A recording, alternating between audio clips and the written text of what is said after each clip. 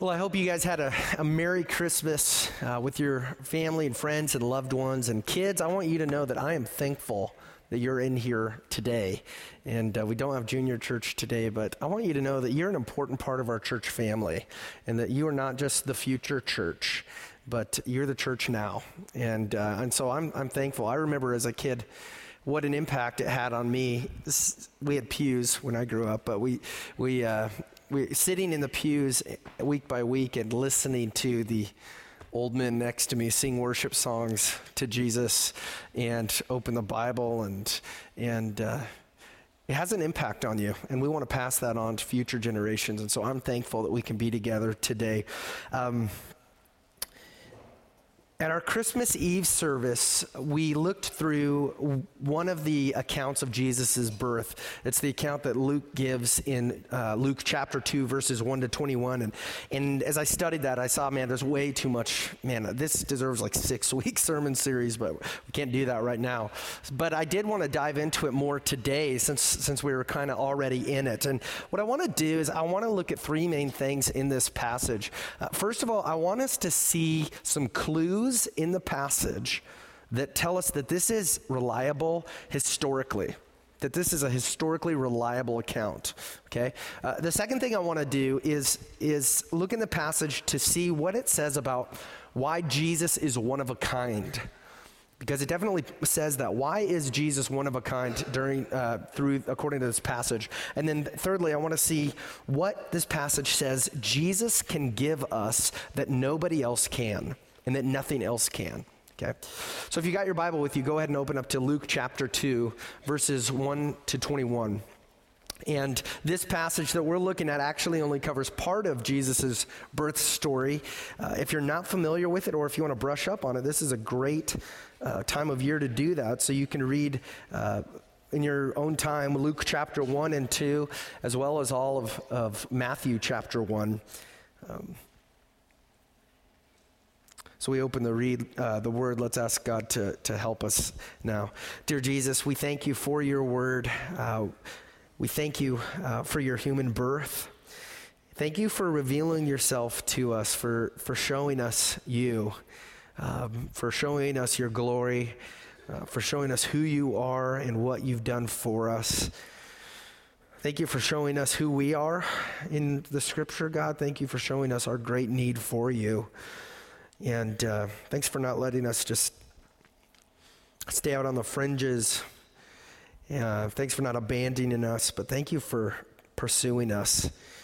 Please use your word now to help us see you more clearly. Please use your word to transform us into your likeness.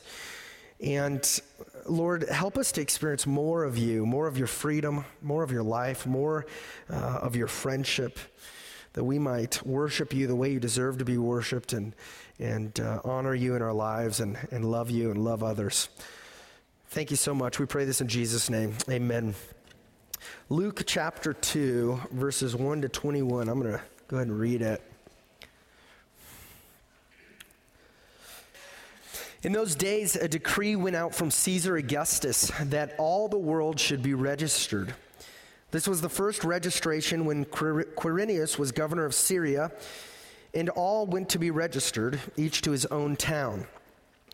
And Joseph also went up from Galilee, from the town of Nazareth to Judea, to the city of David, which is called Bethlehem, because he was of the house and lineage of David, to be registered with Mary, his betrothed, who was with child. And while they were there, the time came for her to give birth. And she gave birth to her firstborn son and wrapped him in swaddling cloths and laid him in a manger, because there was no place for them in the inn. And in the same region there were shepherds out in the field, keeping watch over their flock by night. And an angel of the Lord appeared to them. And the glory of the Lord shone around them, and they were filled with great fear. And the angel said to them, "Fear not, for behold, I bring you good news of great joy that will be for all the people. For unto you is born this day in the city of David a Savior, who is Christ the Lord. And this will be a sign for you. You will find a baby wrapped in swaddling cloths and lying in a manger." Suddenly, there was with the angel a multitude of the heavenly host, praising God and saying, "Glory to God in the highest, and on earth peace among those with whom he is pleased."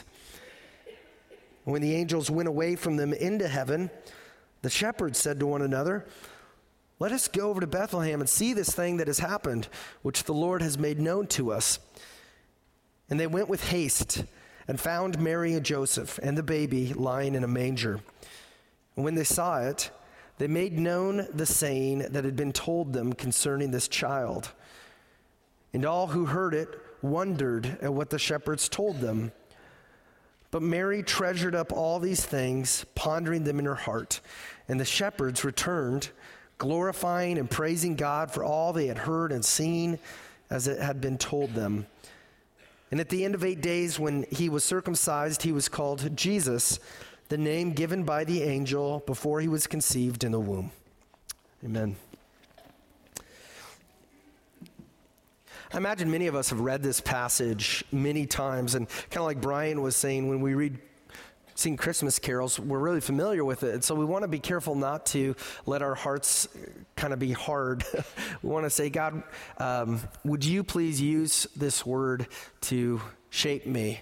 Help me to know that I haven't mined this passage for everything that it can teach me. Help me to see in new ways how I can worship you through what you're showing me today. When we read a passage like this, which records a number of miraculous events, we must not follow the popular trend of viewing the Bible as something that is questionably true or partially true or mostly true.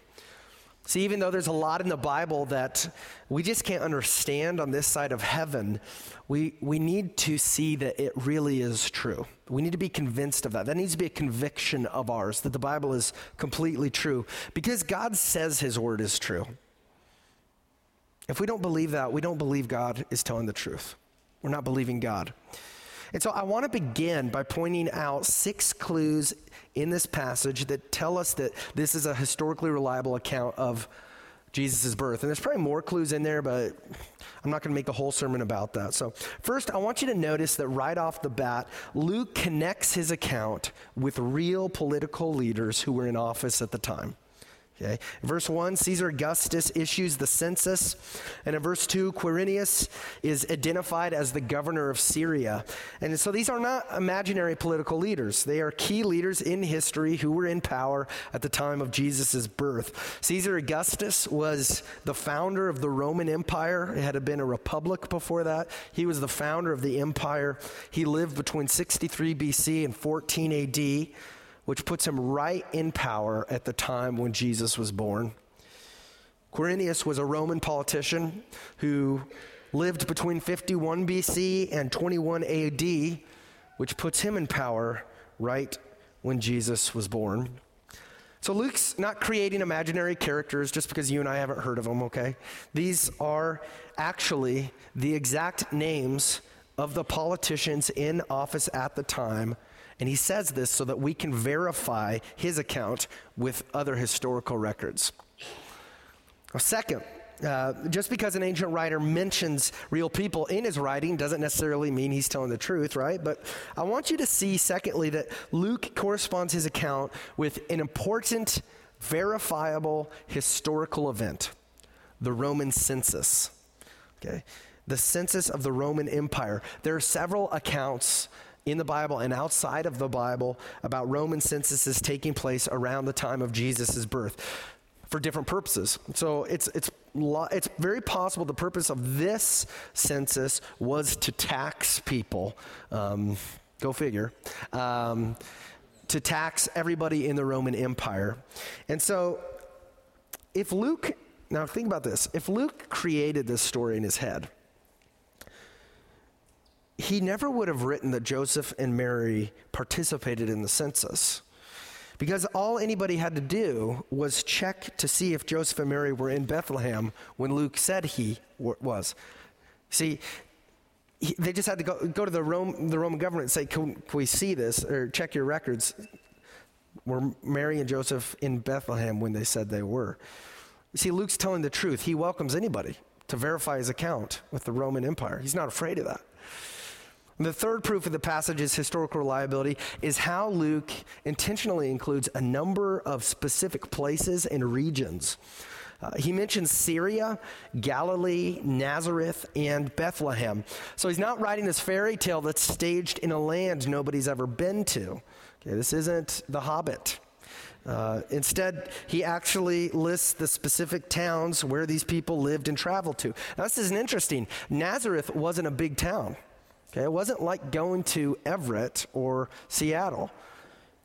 If somebody wanted to see if Luke was telling the truth, you just went to this small town of Nazareth, knocked on the doors, and said, do you know this man from Nazareth, Joseph the carpenter, and his wife, or his girlfriend, his fiancée, Mary, who's pregnant out of wedlock but says that it's God? Okay? In a small town, we know this. People know about that, okay? The citizens of Nazareth would have known all about them. And Luke's obviously not worried about anybody double-checking his story because he's just reporting the facts. He's not making this up. Now, this is interesting. That being said, there's one small detail in Luke's account that at first looks like it could be a mistake. Verse 4 says that Joseph went from Nazareth up to Bethlehem. Okay? It says he went from Nazareth up to Bethlehem. If you look at the map, it's really obvious. Nazareth is far in the north. Bethlehem is far to the south. How could anybody start in Nazareth and go up to Bethlehem? Sure looks like a flaw in Luke's account. But in actuality, this is a sweet little detail that is the fourth proof that Luke's account is actually really historically reliable. See, Nazareth is located at about 1,200 feet above sea level. And Bethlehem is located in the Judean mountains at about 2,500 feet above sea level. So when Mary and Joseph traveled up to Bethlehem, they were literally traveling up in elevation, up into the mountains, about 1,300 feet. So I love it because people who don't take the time to study the Bible might say, oh, it's a flaw. They don't, it's messed up. Well, no, actually, he was there, and he's reporting the facts. That this tiniest detail that he includes about going up to Nazareth is a further evidence that this is an entirely trustworthy and truthful story, historical account. The fifth historical proof that Luke includes here is Joseph's genealogy, which was very significant in the Jewish culture. Your genealogy. In verse 4, Luke says that Joseph was of the house and lineage of David. Now, to see Joseph's fuller genealogy, you can look at the first chapter of Matthew, which traces his lineage, his relatives, back to David and then back to Abraham. This genealogy is important because numerous prophecies had been written hundreds of years before Jesus' birth, which prophesied that the Savior, the Messiah, the Christ, would be born in Bethlehem, the town of David, and that the Messiah would be a descendant of David. He would be in David's family line. And so any Jewish person who read Luke's gospel in that first century or who heard Luke's gospel read aloud would have the genealogy memorized and would be able to confirm, yeah, Joseph's family lineage is on the up and up. It is. Jesus is without question. He is without question in the line of David.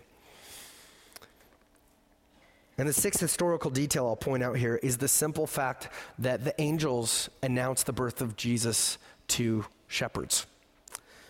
If you were creating a fictional story, you would not have the angels appear to shepherds. Okay? Shepherds were not very respected in the first century. These shepherds were probably poor. They were on the fringes of society. They hung out with animals 24 hours a day. Okay? This is what they did, and their testimonies really would not have been valued in a court of law. So from a human perspective, it would have made much more sense for the angels to appear to the emperor, right? Or to the governor, or to one of the Jewish Pharisees. So why does Luke write that this angel and a heavenly host appeared to shepherds? Because that's what happened. That's what happens. He's not making this story up. He's just reporting the facts. So those are 6 clues in the passage that Luke's account is true and historically reliable. I think there are a couple others, but that's all we're going to look at right now. That's kind of the first of 3 sections of the message today. And the reason we spent time doing this, we don't do it of every passage, but the reason we spent time doing this is because it is important for you and me to know that the Bible is totally true. Especially in a culture that really no longer knows the Bible, and in a culture that doesn't really believe it's true. And while I think it is important to point out these things and why the Bible is trustworthy, it's also really important in this empirical, scientific age to remember that we humans do not stand in authority over God and His Word. God stands in authority over us, okay? We answer to Him. He doesn't answer to us. And ultimately, the Bible is totally true and priceless because God says it is. Psalm 119, 160 says, "The sum of your word is truth, and every one of your righteous rules endures forever." The NIV version says, "All of your words are true." So the Lord says his word is true because He is truth. And so we believe God and we believe His word. Okay, next, let's see how the story of Jesus' birth declares that Jesus is one of a kind.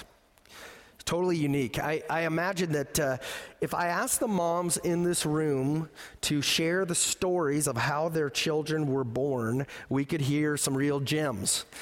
But to be honest, I don't want to do that. Because that's TMI for me. That's too much information. You can do that at your baby showers and all that stuff. And freak out the new mom. According to the U.S. Census Bureau, I read this week, there are approximately 361,000 babies born in the world every day. That's a lot. 361,000 every day. And each of those birth stories is unique and special and is a miracle. But I guarantee this, that nobody's birth story can top Jesus' birth story.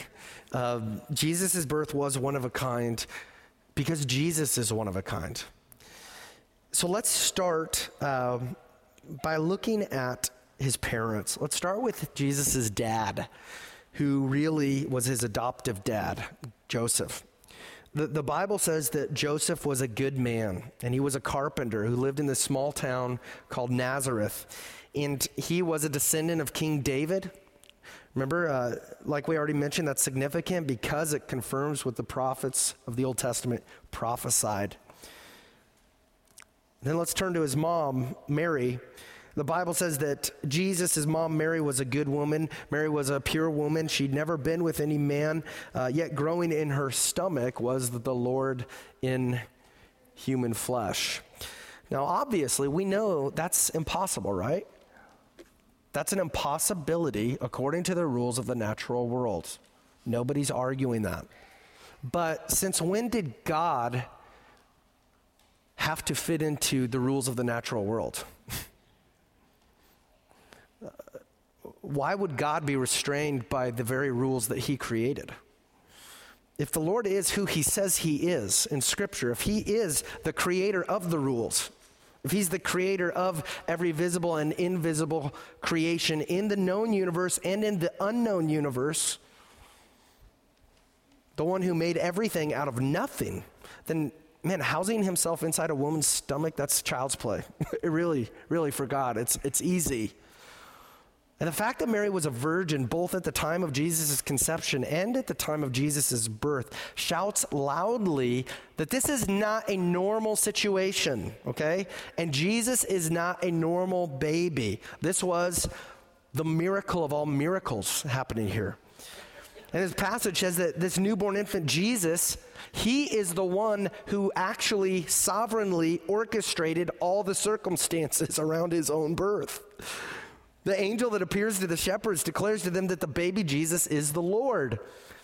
And in the same passage, we read that the angels belong to the Lord, and that the angels are accompanied by the glory of the Lord, the glory of this baby that freaks out grown men. And then the shepherds verified that it is the Lord who made Jesus' birth known to them. And so as part of the Trinity, the Father, the Son, and the Spirit, this baby Jesus is miraculously above and behind all of the natural and supernatural elements of his birth. And this is different from you and me, right? My kids didn't pick who their parents would be. Your kids didn't pick where they would be born or when they would be born. You and I didn't pick how we would announce our birth to the world, right? We didn't have angels show up to a lot of different people and announce our birth to the world. But Jesus' sovereignty over all of this demonstrates he really is one of a kind. He really is God. And then another way this passage shows us that Jesus is totally one of a kind is by attributing to him some very unique titles and names. In verse 11, the angel of the Lord declares to the shepherds, "For unto you is born this day in the city of David a Savior, who is Christ the Lord." And then in verse 21, Luke writes, "And at the end of 8 days when he was circumcised, he was called Jesus, the name given by the angel before he was conceived in the womb." So here Jesus is given two titles, Savior and Christ, and he's given two names, the Lord and Jesus. And each of these words have a special, unique meaning. Jesus is the Savior because he is the one who came to save his people from their sin and from their eternal consequences of sin. Jesus is the Christ which means the Messiah. He is the Messiah, the chosen one who came to free the Jewish people from their oppression. And the Jews were hoping that would be freedom from a political oppression, but Jesus, the Christ, came to save them from an oppression far greater than a political oppression. He came to free them from the oppression of their souls. He came to free them. Jesus is the Lord because he's God. That's the proper name of God. He is God the Son. He's the second member of the Trinity, through whom all things were made and through whom all things currently, right now, actively hold together. And Jesus is called Jesus because his name means the Lord saves, which fits him perfectly. John 3:17 says, "For God did not send his Son into the world to condemn the world, but in order that the world might be saved through him." As only the Lord could, Jesus lived a perfect, sinless life, completely fulfilling his own law. And as this perfect person, this perfect Lamb of God, Jesus offered himself on the altar as an atoning sacrifice for our sin, so that whoever trusts in him will not suffer what he suffered, will not suffer eternal death, but will enjoy eternal life. And as only the Lord could do, Jesus defeated sin then, and he rose again from the grave as our conqueror, as our victorious Lord. And so because of his grace alone, Jesus saves everybody who trusts in him. Amen? That's great news. So if Jesus has saved you from eternal death, if he's given you eternal life and friendship with him right now that starts now in this life and goes into eternity, then celebrate that and celebrate him today. That's the best Christmas present you got. And read his word, which is a gift, and seek to obey him with your life as you celebrate the fact that as you seek to obey him, he has already perfectly obeyed for you. So you don't have to obey him out of fear of condemnation. There's no condemnation for those who are in Christ. We celebrate that Jesus already perfectly obeyed for us, and he's the person we want to be like, because we want to love him and worship him with our lives. And if you're here today and maybe you haven't trusted in Jesus for your salvation, or maybe you have a long time ago and you're just not sure what you believe about all this anymore, I am so thankful you're here. And all I can say is I would seek the Lord, read this Bible, and ask God to show himself to you. Do you, if you're here today, believe that he is God? And at what point do you See, this is the funny thing. Okay, I'm going off the notes here, so I got to be careful. Everybody puts their faith in something. Everybody. If you're not believing in God, what you're believing in is that you're made up of dust particles that randomly came together and that there's no created being overseeing any of the process. That's what you have to believe that, right? That is your hope for this life and your hope after this life. Have you ever seen a miracle? Have you ever seen anything that couldn't be explained by the scientific world? As a pastor, I see it all the time. You see kids who go have I remember a teenager a few years ago who basically had alcohol poisoning, drank himself to the point of death, and I went to the hospital and saw him, and God spared his life. And all the doctors could say is, there is no natural reason why this kid is still alive. If you want to know if there's miracles, maybe you stop talking to your university professors and go talk to some doctors. Sorry, but it's true. I mean, there's so much stuff in this world we cannot explain. There's so much. And I remember, man, just for me, it hit me. There have been times when I've tried to convince myself God wasn't real just to see if I could do it. But I didn't make it very far. For me, it was just, if you've ever seen a child born or seen a newborn baby, you know it doesn't make sense. It does not make sense according to the rules of the natural world. This is a intricately designed creation that a second ago was breathing water, and now outside of the body, it's not breathing water, but if I put it right back in, it would die because it can't breathe water anymore. This is an incredible design. And so anyways, I just throw that out there to you because it's important that we really wrestle with this stuff, especially if our eternal souls really are on the line, that if this life really isn't the end of our existence, then it would be foolish not to look deeply into the things of eternal matters. And one of Satan's greatest lies is for us to believe he doesn't exist and that this life is all that there is. But as I look around, I see a room full of miracles that any of us are alive and that any of us actually love God. Doesn't make sense to the natural world. If you haven't trusted in Jesus, ask the Lord today to show himself to you and do your part of seeking him. And let somebody here know. I was so excited. I've talked to 2 people in the past week who want to get baptized, which is awesome. Praise God. So we're going to have our first baptism in this room, which I'm excited about.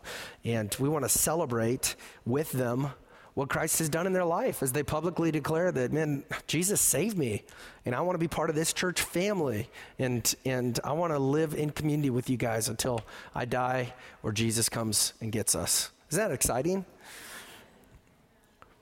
His birth story is one of a kind because Jesus is one of a kind. And so far we've looked at the historical clues in Luke 2, 1-21. We talked a little bit about why Jesus is one of a kind. And now I want us to see 4 things this passage says that Jesus gives to us that nobody else can give. First, after the angel of the Lord tells the shepherds that Jesus had been born in a manger in Bethlehem, we read in verses 13-14, and suddenly there was with the angel a multitude of the heavenly host praising God and saying, "Glory to God in the highest, and on earth peace among those with whom he is pleased." And then after the shepherds travel to Mary and tell her how the angel had appeared to them, we read in verse 19, "But Mary treasured up all these things, pondering them in her heart." And so Mary treasures and ponders these things in her heart, which, remember, comes after what happened when she first found out that Jesus would be born to her, where she sang a worship song to God. And when the shepherds leave Bethlehem, we read in verse 20, "And the shepherds returned, glorifying and praising God for all they had heard and seen as it had been told to them. So when we look and see what the angel's response was to the birth of the Lord, and what Mary's response was to the birth of the Lord, and what the shepherd's response was to the birth of the Lord, we see that Jesus obviously gives them something that nobody else can, which is true worship. True worship. Each of these creatures, human and angelic, are so awestruck by the presence and glory of their Creator that their immediate response is to fall down and worship the Lord, to glorify the Lord, to praise the Lord. What an uncommon baby to create the same effect in so many people and angels. This baby was their God, and they knew it. They knew it. Now, it's not necessarily unusual to worship something and to ascribe worth to something. That's what humans are really good at. We love to worship all sorts of things. We love to be affiliated with things that we worship. But just because you worship something doesn't mean that what you're worshiping is truly deserving of worship, right? You might be devoting all your time and energy and finances into something that is functioning as a God for you, but isn't really God. It's possible, very possible, to worship things that can't truly give you what you need for this life and for life after earth. Only when we worship the true God are we worshiping in truth. And so true worship is what Jesus gives to the people in this passage. They've seen him, they've touched the one true God of the universe, and they now worship him in this breathtaking new way. They've experienced who he is in his flesh, and their response is to adore him, to worship him. And because of Jesus, because he came, because he lived, because he died, because he rose again, you and I can now do this too. We can now worship God in spirit and in truth because Jesus came. And in addition to true worship, we see the second thing that only Jesus can give us in verse 10. The angel appears to the shepherds, and the angel said to them, "Fear not, for behold, I bring you good news of great joy that will be for all the people." The angel says that God gives us great joy. Jesus gives true joy, eternal joy, to all the peoples around the world who trust in him for salvation. Only God, this God who created you, can give us the joy of true freedom from guilt and from our addictions and from our bondage to sin. Only Jesus can give us the joy of receiving the righteousness of God. Who else can give you that joy? Nobody. Only Jesus can give you that kind of joy. Only Jesus can give us the joy of knowing that God is living in my heart right now. Only Jesus can give us the joy of loving God and loving other people. Only Jesus can give us this true joy because of the hope that we have in the future grace that he promises to give us in all of his promises. And in addition to true worship and true joy, the angels tell us in verse 14 that in Jesus we have the Lord's peace and the Lord's approval in Jesus. The angels say in verse 14, "Glory to God in the highest, and on earth peace among those with whom he is pleased." Okay. I don't know about you, but I want peace in my life, and I want God's peace. I haven't found anything in the world that can give me everlasting supernatural peace. I found things in this world that can give me short bursts of happiness, right? I found things in this world that can help me escape from reality for a little bit. There's a lot of things in this world that can help numb me from my reality and from my pain for a little bit. But I have not found anything in this world, any person, any possession, any activity, any experience that promises to give me peace that lasts forever and will never leave me. The only thing I have found that can give me true everlasting peace is the Lord, Jesus, who's outside of the world. That's where he's from. He's from outside of the creation. But in order to have this peace of the Lord forever, verse 14 says that I must be a person with whom God is pleased. So I really want to be somebody with whom God is pleased. How do I do that? How do you please God so much that you can be confident that you are his and that he will give you his peace? Well, we've watched a lot of Christmas movies in my house this past week, like Ernest Saves Christmas and a Disney Christmas Carol and Mickey's Once Upon a Christmas and Mickey's Twice Upon a Christmas, Mickey's Magical Christmas, and on and on. And there was one scene in Mickey's Twice Upon a Christmas that really stuck out to me. Huey, Dewey, and Louie are telling their Uncle Scrooge about everything they want for Christmas. And Scrooge tells them that the one thing he always wanted, he never got because he could never be good enough to get onto Santa's good list. He was never able to please Santa Claus enough to get on his good list. And so the nephews ask him, well, you're rich, why don't you just buy yourself onto the list? And Scrooge says, you cannot buy your way, I won't do my Scottish accent or whatever it is, your English accent. You cannot buy your way onto Santa's good list.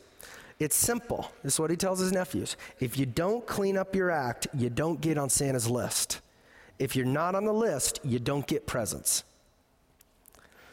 And then Scrooge leaves the room, and one of the nephews looks at his brothers and says, well, we made the good list, right?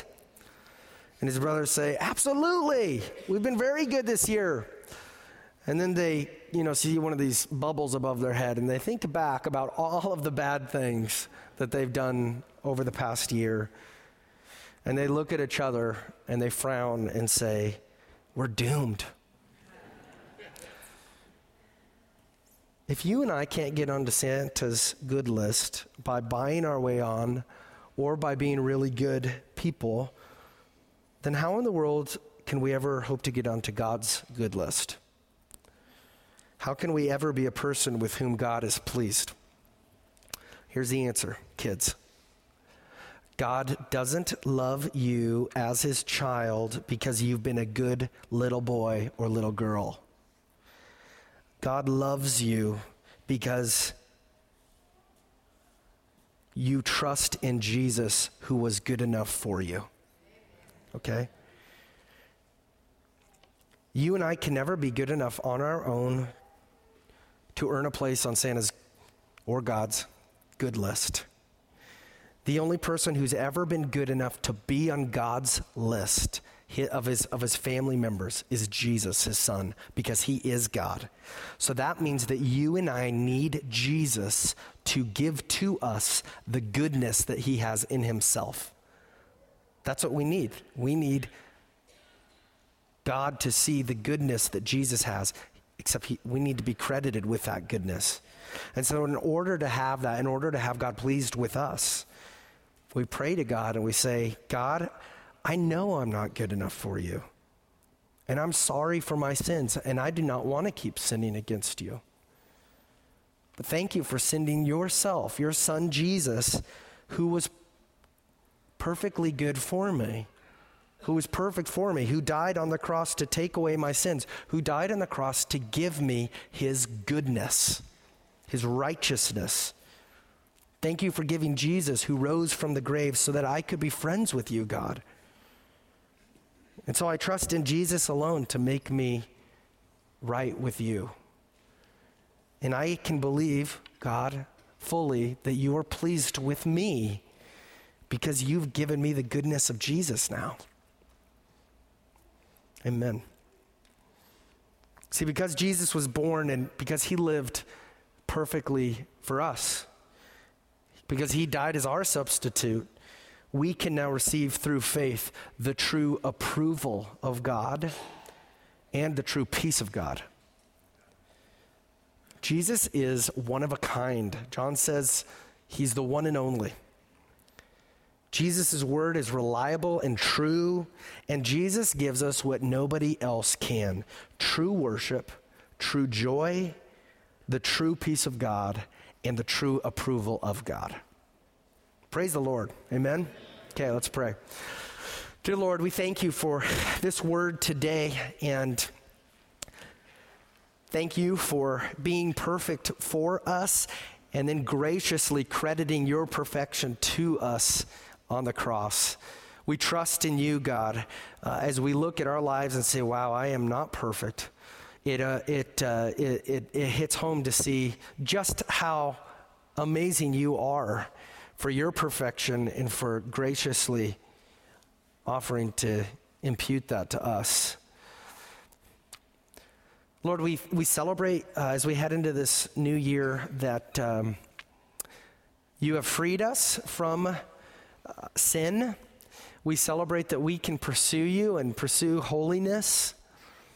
And we celebrate that we can pursue holiness not out of fear or guilt or obligation, but out of an overwhelming joy that you give us, out of love that you put in our hearts, God, knowing full well that there's no way I could do enough to get on your good list. Jesus was perfect so that I could be on the list. Thank you for that, Father, and may we pursue you and believe that we are loved by you and accepted by you in Jesus Christ. We pray this in his name.